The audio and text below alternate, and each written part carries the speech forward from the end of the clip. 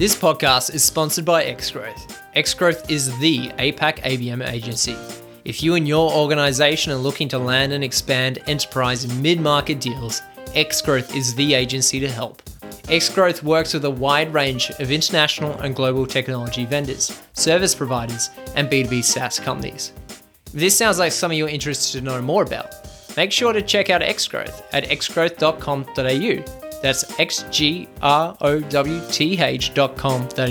and chat with the APAC ABM agency.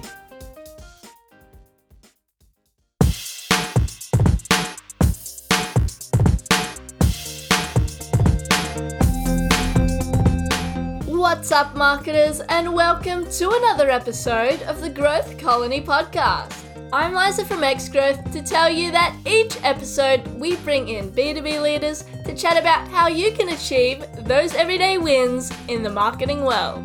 Whether you're new to the B2B game, working at a leadership level, or even just showing some interest, we know you'll love the episode. So grab a drink, get comfy, and enjoy the show. Hello everyone, welcome to another episode. I'm Shane Hoda with Xgrowth, and today I'm talking to Matthew Robinson, Vice President of Marketing for APJ at Content Square, about how to go about humanizing your digital customer experience in 2023. On that note, let's dive in. Matthew, thanks for joining us. Thanks so much for having me. First thing I wanted to ask, Matthew, is I want to go straight into it and talk about digital customer experience and the behaviors. What are some of the trends that you're currently seeing in this space, especially in the B2B arena? So look, I think there's no escaping that the B2B landscape at the moment is tough. We're all probably sick and tired of hearing the buzzwords of the macroeconomic climates and things like that. But look, there's no getting away from it. It's going to affect B2B spend. It's going to affect headcount. We're seeing a lot of the giants in B2B with layoffs, with budget restrictions. 2023 is going to be tough, and it's going to affect behavior on two levels, the company level and also the consumer level as well. And when you're looking at B2B spending behavior specifically, often it can be a long, convoluted journey. Most things now have a major element of digital in the decision-making mix. So it could be social media, it could be content that people see, it could be ads that people are served. They're all going to influence a purchasing decision. But I think for now, when we're talking around the digital customer experience, I'll probably focus around the website and app, as that's where sort of Content Square have their expertise in. And for me, a big buzzword for us as a business that we're seeing is around optimization. I think that's going to be key as we move into this year. Companies are going to have less spend. They're going to have less money to spend on their marketing campaigns, their marketing programs, on new technologies, on acquisition, and we've all got to operate in a much leaner basis. So for me, I think the biggest trend that we're going to see is the focus on conversion rate optimization. So what I mean by that is when it comes to B2B websites, brands will need to convert that traffic at a much higher rate and maximize that ROI, that spend that they're making, driving people to the website and converting them. An interesting stat that we actually pulled about B2B is the conversion rate for B2B brands is only 0.6% for website traffic, which is absolutely tiny. If you compare that to retailers, to financial institutions, and when I say conversion, that could be and often in B2B, it could be a demo request or the final form field, but it's one of the lowest conversion rates in the industry. And I think that we are seeing that shift. We'll see that shift for B2B brands to start operating in structures similar or at least closer to their B2C counterpart. So in B2C brands, let's take a retailer or an e-commerce retailer, for example. You're going to be having teams focused on acquisition. You're going to be having teams focused on design, the UX design of the website. There's going to be web optimization teams. There's going to be background IT teams. There's going to be a whole host of different job functions concentrated on maximizing the website. The website is basically it's not just the flagship store for B2B brands, it's often the only store. When we're looking at other e-commerce or B2C brands, the website or the app might be 10, 20, 30, 40% of overall sales, and then maybe the stores represent some of the other spend. B2B is often the only channel that people will have to make a conversion, whether that's book a demo or contact sales or make a purchase. So I think we're going to see a lot more focus around, okay, we're getting all of this traffic, and the majority of B2B brands, inbounds or website traffic is the number one marketing channel, forgetting third-party events or anything else like that. So it's about, okay, you've got all these people coming to your site, all these people browsing your content, looking at what you do, trying to understand your products, looking at your content. How do we maximize that? Do we actually understand the journeys that we have on the website? Do we understand where they're struggling? Do we understand what content drives what behaviors? And I think this is the big trend that we're going to see is that focus on CRO, which is absolutely critical, especially in the current environment where we've got to spend less, maximize more, and get ROI. I think that's going to be one of the biggest trends we'll see. With regards to CRO, I mean, a CRO has been it's quite an established, especially in the B2C, like you were saying, quite an established field. When it comes to B2B, are there tactics that you see working really well? The reason I ask that is in CRO, my experience is new tactics operate really well. And yes, there's certain fundamentals that you got to follow through and make sure that is ticked off. But certain tactics work really well. For example, when pop-ups came about, and the first time you saw a pop-up, you're like, what is this? And you read it very carefully, and you're like, interesting. I can just put my email here, and I will be subscribed to your newsletter. That's interesting.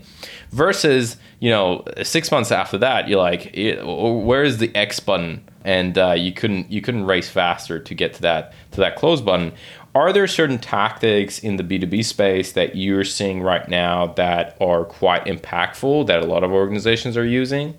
Yeah, definitely. Great question. I think I'll probably start by addressing this from a sort of more strategic level and then go down into some more specific tactics. So sort of reverse that. But it probably sounds like a cliche, but like for me, when we're talking about tactics and things that, companies can implement, especially B2B, it's a bit of a cliche, but I still go back to the people, process, technology, and I'd probably add in culture to that mix, just as the fundamental start for any sort of digital experience improvement journey. If we take culture as the starting point, I think we're going to see a lot more of a data-driven culture around the B2B space. This happens quite often in the B2C space, but again, I think we'll start to see this a lot more in B2B. So one great example is more just setting from a company-wide level, setting that expectation and encouragement of experimentation, of trialing new things when it comes to the online space. So a few companies do it really well where they have monthly town halls, for example. And in those town halls, it's geared around, celebrating optimization wins, but critically celebrating optimization failures as well. So teams that might have come from the web team and done an A/B test and actually test, like the test has absolutely bombed, it's been terrible, but it's importantly about what learnings they can take from that. And again, importantly, it's not just for the marketing teams or the digital teams, that's open to everybody. So if you're in finance, you're in HR, whatever business unit that you're in, it's an open invite and you can come celebrate and buy into that culture. I think another thing that we will see is more justification of decisions in data. At Contest, we have a saying that's, without data, it's just another opinion. That's not to say that every single decision we need to make has to be rooted in data and carefully researched, but for some of the major strategic decisions or the business decisions, we absolutely should be using data to supplement, to support, and in some cases to steer, the prioritization and where we want to focus on. I think when we're talking around people, I think that, we've got to try and facilitate that data-driven mindset and also set expectations. And I think one major stumbling block that we see a lot of brands in is data silos. Often, a lot of different teams are using different sources of data to make decisions. And, that's going to cause internal confusion. It could give different teams conflicting insights. So I think it's really important to unify that data, understand where it's being used, where it's being stored, how it's being used, and this is databases, tools, apps, etc. And importantly, understand like how it flows between those different places. So ultimately it's a data audit for your company just to understand, okay, how are we interpreting and using that data? And I think as well as joining more closely the different departments together, and we see this start to happen in B2C, and I think it will happen in B2B as well, where roles have got to work closely together. And I guess an example would be, look, in a B2B world, if you're looking at implementing a new marketing automation tool, you've got to have sales, marketing, IT, all communicating and aligned. If, for instance, marketing just goes off and buys it and hasn't consulted legal, IT, sales, that's going to, again, lead to silos. So it's about joining up those different job functions, to unify that data. I think when we're talking around process, again, I think a lot of businesses really need to start with the goals and the objectives of the business first and then work backwards. Too often that we see some brands that start with, okay, I'm responsible for the online, the website. It's not going from the business objective. It's like, okay, what do I think needs to be done? Or what do I see as the improvements? Rather than starting off by firstly looking at, okay, it's the goals and objectives and then working backwards. So it's understanding and interpreting the data they see at speed. It's prioritizing that roadmap as well. We're not shy of things to do, right? All of us probably have 101 things on our to-do list, and we're never realistically going to get through them and be sitting there going, I've just magically done all of my to-do list. But done with the to-do list. There's nothing left in there. Exactly, it just doesn't happen. Never said anyone. Prioritization of that roadmap is key, and prioritizing based on things like data, based on impact to the business, based on what's going to make the biggest fundamental difference or where people are struggling the most. I think that's key. And then obviously it's the analysis of the why. It's getting that analysis at speed. The quicker that we're able to identify and diagnose potential issues, the more we can do as well. And then I guess that brings me on to the final piece around technology. And I think there's loads of cheap or free tools to get started. For instance, UX analytics tools. So, most businesses will use GA, Google Analytics, as their bedrock, and that's great. They're great at showing what's happened, clicks, who's exited a page, traffic, etc. But they're really lacking in that fundamental understanding of how and why visitors and customers are behaving, where they're hesitating, where they're getting frustrated if there's any errors. And there's a bunch of tools out there, like Hotjar, for example, a great UX analytics tool where you can sign up for free. You can have a look at things like heat maps, voice of customer, basic behavioral insights to go and get started that you can look and apply to your own website or B2B of any size today. Then there's other analysis tools. I think speed analysis is going to come to the forefront today.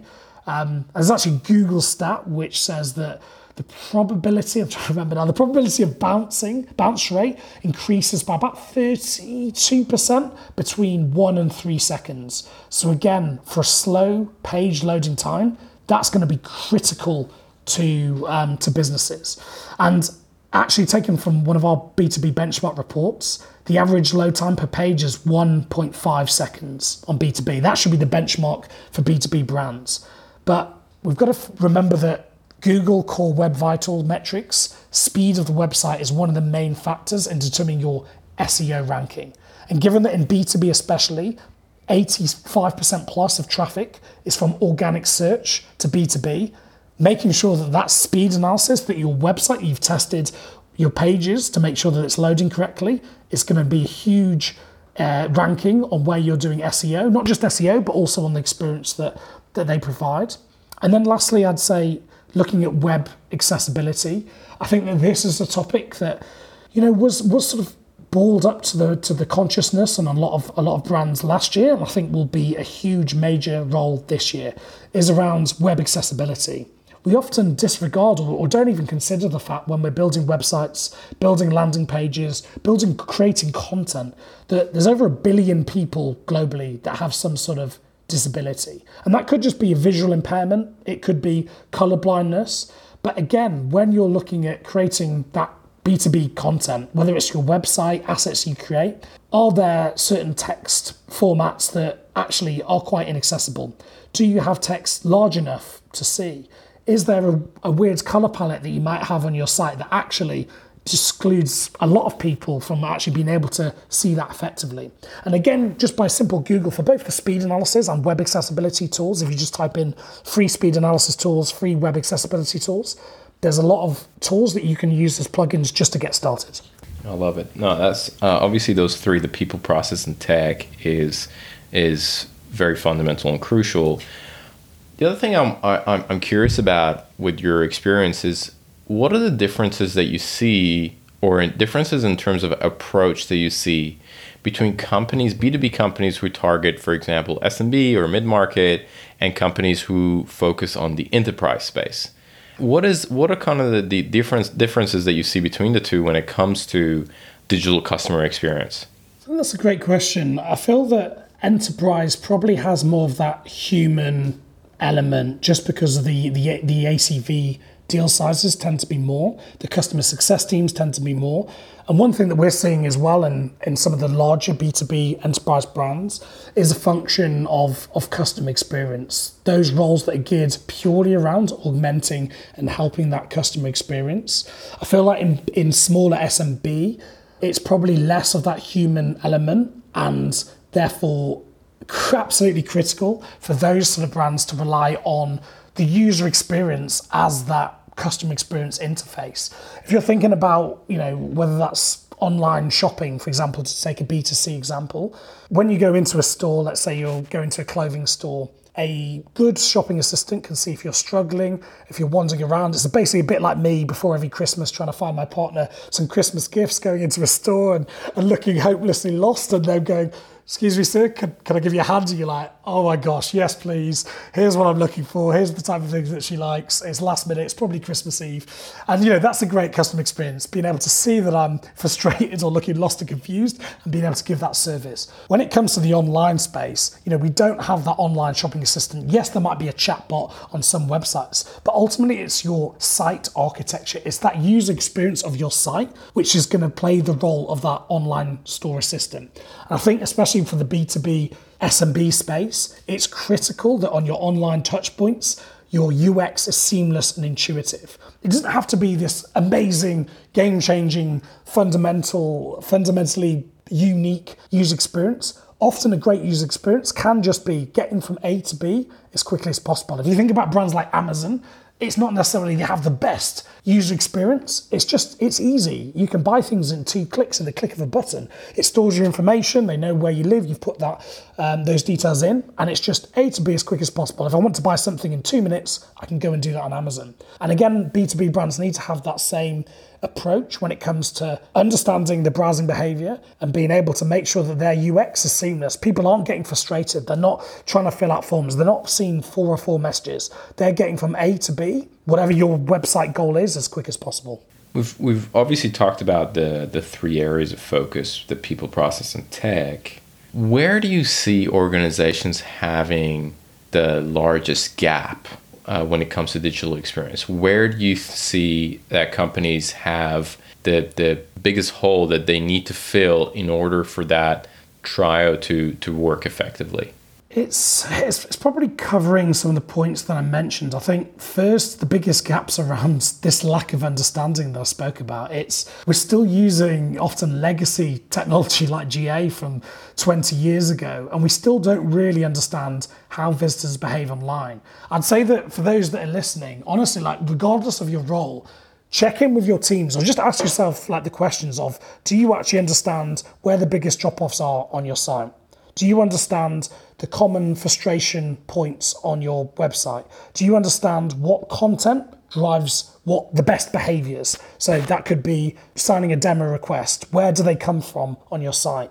And it's these basic questions, these basic visitor journeys that I feel that's the biggest gap. It's that lack of understanding of how we actually behave and identifying those gaps.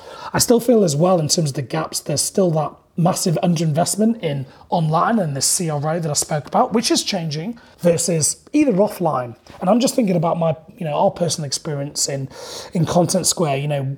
When we spend money on third-party events, on paid media, on PR, often, a lot of B2B brands will spend the same, but a lot of these are activities that drive traffic to the site. But again, it's what are we doing to actually maximize that traffic on the sites? And I guess lastly, and again I touched on this, is around this sort of data silos issue. I still feel that we don't understand fundamentally enough about our visitor and our customer behaviors. Teams don't work as effectively together. And often we can get this data siloed. People don't struggle for data. Let's put this out there. It's not a case of, brands are struggling for data, but brands are struggling to interpret that data and do that quickly, and then importantly, action that data. It's no good having all of the data in the world, or even all of the insights, if you don't know how to prioritize and act on those.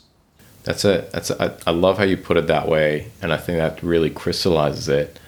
Matthew, I have some rapid fire questions that I want to ask you, but before I dive in there, I want to see if there's anything on the digital customer behavior that you think we should touch on that we haven't. I mean, we've talked about the challenges that a lot of companies are facing right now with a tighter budget, doing more with less, and we've touched on the people, process, and tech. We touched on some tactics and the differences between SMB and enterprise in the B2B space. Is there anything else that you think is really critical for us to touch on that maybe I haven't asked that you think we should cover?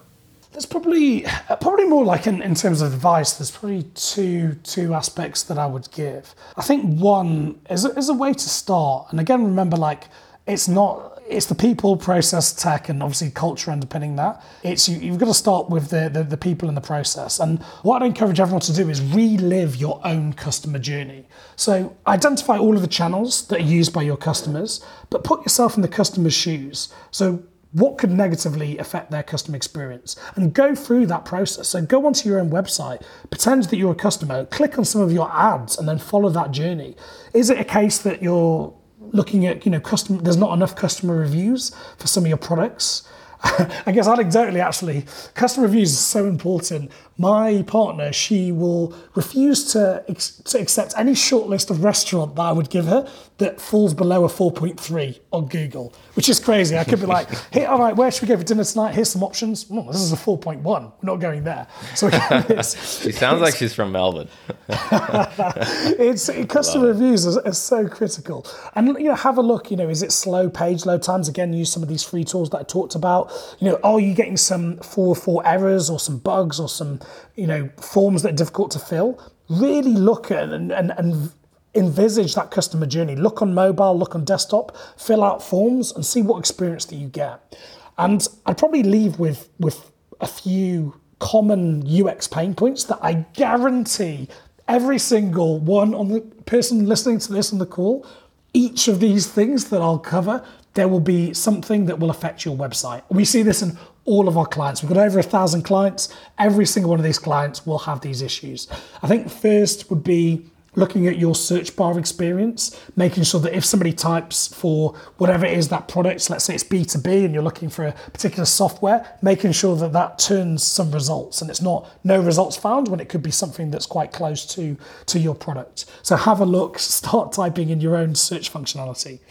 Secondly is around, glitchy fields or call to actions.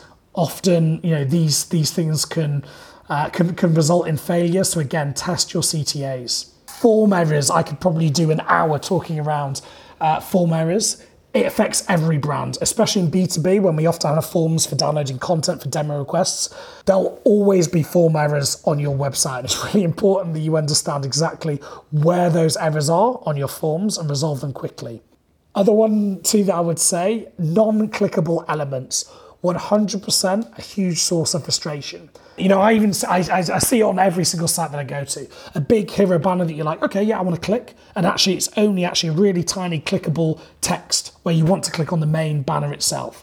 People will rage click multiple times on things they think are clickable that are not. Big source of a bad customer experience. And I guess finally, I'd probably say landing pages that are too long. A lot of brands are guilty of this, that try and cram everything on one page and you have to scroll down and down and down. Honestly, if you're looking at the page analysis, often on a lot of brands, people won't even see the content that sits at the bottom. But you could have really high performing content elements that are sitting there, but only maybe 10% of people actually will see it that lands on that page. One of my favorite stats that we uncovered in our benchmark report was 51% of all website content goes unseen. So if you think about your own website, half of that content will never be seen by anyone visiting your website. And of course, there's some pages that you're not that fussed about them seeing. Do you really want them to look in one of the specific T's and C's comment? But actually, we're creating a lot of content, and often brands don't know what the performance of that content is. And by performance, that could just mean how engaging it is. What behaviors does that content lead to? Do they find it helpful? Do they take any other actions post that content? So again, these are things that you can just look at from without any tools or technology, just going onto your website and actually having that own custom experience on your site. I love that. That's solid advice. I think I missed one, but I know you talked about search, testing search. I think I missed the second one, which is, and then the third one was form errors, non-clickable elements, and then landing pages that are too long. What was the second one, Matthew, that I missed? Oh, just glitch fields or CTAs that don't work. So, I mean, it's kind of linked to forms, but, you can fill out a form, click, nothing happens. And again, it could be as simple as just, and most websites have this, flagging in red. This is the exact form field that you haven't filled out correctly, and here's why. But again, these prompts, when we go back to talking around the UX is the store assistant, you don't have a shopkeeper to say, hey, actually, you haven't put the postcode incorrectly, or you haven't actually specified you've put in a Gmail email address and we need a work email address. But if you're not making that intuitive, you're not having that as a little prompt, people aren't going to know necessarily. They're going to get frustrated and they're going to leave. I have one last question, Matthew, and it came out of what you just explained. And right at the beginning, you talked about, going through your own customer journey. And this was a question I got a couple of days ago, actually, about building a customer journey. What is your advice in terms of building a customer journey? Because I feel like a lot of times customer journeys could become all of a sudden too complicated too quickly, and then they become this behemoths of a document where it's like, where do I even start? There's a lot more information I can put in here. How deep do I go? My question is, what is your rule of thumb when it comes to designing customer journeys? Are there some tools or tips that you have for building them? I think this is the question for a 5-hour podcast. This is another session, huh? Well, this is another session. But hey, look, let me try and answer that. I think there's a couple of things there. Again, it's all part of the journey. Like when I talk about accessibility, all of these things, like when it's site speed, is just start small. Like you don't have to, if you're starting this for the first time, you don't have to go in and be overwhelmed about all of the potential journeys you have, which there are numerous segments, numerous journeys that people have on your site. So don't be overwhelmed, first of all. I think prioritization is going to be key. And I'll give an anecdotal example. One of our clients is a retail client. They basically looked at behaviors that were conducive to buying on their site, and they identified that if people, for instance, used a mixture of looking at the size of a particular, item of clothing, if they used the search functionality to type in a specific product, if they did certain behaviors, it would mean that they were the biggest propensity of those that could buy. So actually, they focused all of their customer journey efforts on just that 20% of customers. They effectively ignored 80% of their customers and really focused on, well, let's prioritize those that show some buying intent. Let's just forget about those that aren't displaying behaviors. It might just be like they're just browsing, they're just looking at the price, they're just comparing. And again, it's not a short-term thing, it's a quick win, but I think it's all around prioritization. So therefore, a great analogy that I heard years ago was around this aspect of, it was almost like the Richter scale of optimization. And it was actually, instead of starting out on the outer circle, start at the epicenter. And if you're a B2B brand and your major source, your ultimate goal on your site, like ours, is demo request. Of course, you want to surface great content, etc., but you want people to say, yeah, I'm interested, I've seen what I want, I like the look of this, can I make a demo? Start there. Look at your demo request page and work backwards. Look at your demo request page form, look at the traffic that goes to your demo request site, look at the behaviors that drive from your site to that demo request landing page. Start optimizing there. Make sure that loads fast. Make sure that form, that landing page copy, that imagery is accessible. Start your analysis there on the most important parts to your business, then work backwards. There's always going to be time for optimizing your product pages, optimizing your white papers and resource section of your site, but start where there's going to make the biggest business impact. Closest to the money. Exactly.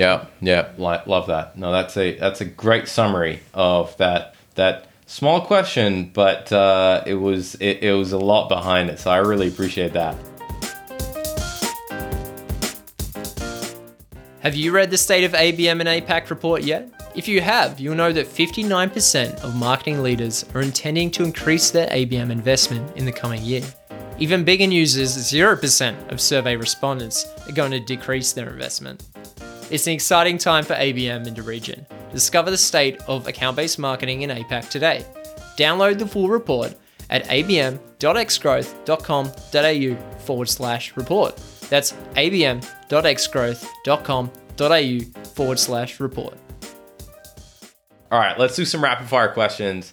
The first thing I want to know is, what is one resource? It could be more than one, by the way, if you got more. But I know you're a reader, so what is one resource? It could be a book, a blog, a podcast, a conversation, whatever it is that has had a profound impact on the way that you work or live. Oh, tough question. I don't think I could give one, so I'm glad you gave me the out, so the caveat that I could name more than one. Do it. I think for me, like the one that resonates is Purple Cow by Seth Godin. I remember reading that as a teenager, and again, the one takeaway, I feel like often in business books, if you get one takeaway, it's worth the read. You're not necessarily going to have 20 takeaways that are all actionable, but if there's one insight that you go in and learn from or action, it's worth it. And the premise of that book is around just standing out. If there's a purple cow in a field, you'd notice it would get your attention. And I think that sort of stayed with me, in that I don't want to just do, and throughout my career, generic, boring, competitor copying work because it's always done in B2B. We want to try and be different. What's our different angle? What's our approach? What's our unique take on doing, whether it's a white paper, a video, a presentation? What can we do differently? So I think that's always been in the back of my mind as I've sort of done marketing myself and created teams, is servicing that. How can we be different whilst obviously pushing to the business goal? I think if I'm to give other resources, I think currently, probably over the last sort of 6 months, Diary of a CEO by Stephen Bartlett, the High Performance Podcast are two great podcasts. And for me, especially in B2B, my big advice is just go beyond the B2B, influencers B2B content. Some of the best learnings happen when it's completely not in B2B. It could be reading a non-fiction fiction book about a completely different topic. It could be about listening to a podcast on a completely different topic. Absolutely, you want to get the advice from B2B, and you should do that, but also you should look at other avenues as well to blend those learnings that you have. And I want to give a shout out as well. A caveat, he is a good friend of mine, but honestly, one of the books, it's called Boring to Brave by Mark Schwakey. It's all around bravery and specifically B2B. And it has loads of practical anecdotal examples. Would thoroughly recommend that as a sort of a must read for B2B. But again, caveat, I'm good friends with Mark. So take that with a pinch of salt, but it honestly is a great book. I love it. All right. Thank you very much for those three. Question number 2 is, if you could give one piece of advice to B2B marketers, what would it be? Ring fence time for creativity. I think it's really easy for us to get bogged down in the day-to-day and not surface and breathe air. Again, we all have so much that we're on our to-do list, so much that we need to action and execute, but we need to ring fence time to listen to podcasts, to just go for a swim and think about ideas, to go for a walk and mull over one of these sort of challenges that you have. One thing actually I'd really encourage a lot of teams to do, and especially this is a call out to leaders. I recently implemented this with my team. It's called the 5% rule. So 5% of your working week is ring fence. So you're off Slack, you're not checking emails, it's blocked out in your calendar that we can't be booked over, which is, if you're full-time, it's roughly about 2 hours a week of pure creativity, pure learning. So it could be listening to your fantastic podcast. It could be just thinking of a challenge whilst you're in the gym on a treadmill. It could just be you're sitting on the sofa with a notepad and pen thinking about something whilst listening to music. Whatever it is, we've seen some of the best ideas come from that 5% out of the 100% of the working week. So I think ring fence time, step back and make sure that you have time for that creativity. Ring fence creative time. I love it. Question number 3, who are some of the influencers in this space that you follow? So I'd probably say this too. I think for B2B, it's like the godfather of B2B, if you will, like Dave Gerhardt. I think a lot of his community on Exit 5 that he's generated has some brilliant insights. And I think it's really practical as well. It's around practical insights and learnings from the B2B community as a whole. So I think his work is great. Also, I feel like for, I guess, influencers with double inverted commas, there's a lot of self-proclaimed influencers, but I find it really helpful listening to sales, LinkedIn influencers in particular. I think it gives a different perspective than marketing. I think marketing is important. There's lots of B2B podcasts and content that I consume, but sales just gives you that different perspective to how can we as marketers work more collaboratively and help sales, and it will often spot different ideas that you maybe wouldn't necessarily get from exclusively listening to B2B. So yeah, I'd encourage you to look at not just sales as well, but whether it's products or other job title areas to get that creativity and inspiration. Matthew, last question. What's something that excites you about B2B today? I think it would be the huge upsides in growth in potential. I feel like we're still behind B2C in terms of, structuring teams, approaches to creativity, approaches to new technologies, to new channels like influencers, etc. But it's become more and more, I guess, sexy, if you will. What we've seen at Content Square is, a lot of people that were our clients, were working in, quite exciting e-commerce spaces, are actually really excited and came and joined us. And I think it's because the products often on B2B is constantly evolving. The challenges are evolving. It's a cliche again, I know, but no 2 weeks are the same. You're constantly having to come up with creative solutions to optimize. There's always, a new zenith to reach. So I just think that there's so much exciting things that are happening. Yes, we are entering one of the toughest times in recent years for B2B, but I think we should get excited. I think it's going to facilitate a lot more creativity. It's going to force us to look at a lot more robust optimization for new ways of doing things. And I generally think that this year will force people to become a lot more creative. So I'm excited to see what this year will bring in the B2B space for sure. You and me both, sir. You and me both. No, that's a great answer. And on that note, Matthew, this has been an awesome conversation and really appreciate you coming on the podcast. Thank you so much for your time. Thanks so much for having me. Enjoyed it. Today's episode of Growth Colony was produced by Alexander Hipwell and Liza Maywald. It was edited by Dave Samito with additional editing by Liza Maywald and music arrangement by Alexander and Liza. Special thanks to Tina Wabe. We couldn't make the show without you. Growth Colony is hosted by Shaheen Hoda, Director of Growth at Xgrowth. If you enjoy the podcast, please subscribe and give us a rating on Spotify or Apple Podcasts. Do you think you'd be a great guest or just keen for a chat? Send through an email at podcast@xgrowth.com.au. That's podcast@xgrowth.com.au. That's all for now. We'll catch you next week, right here on Growth Colony.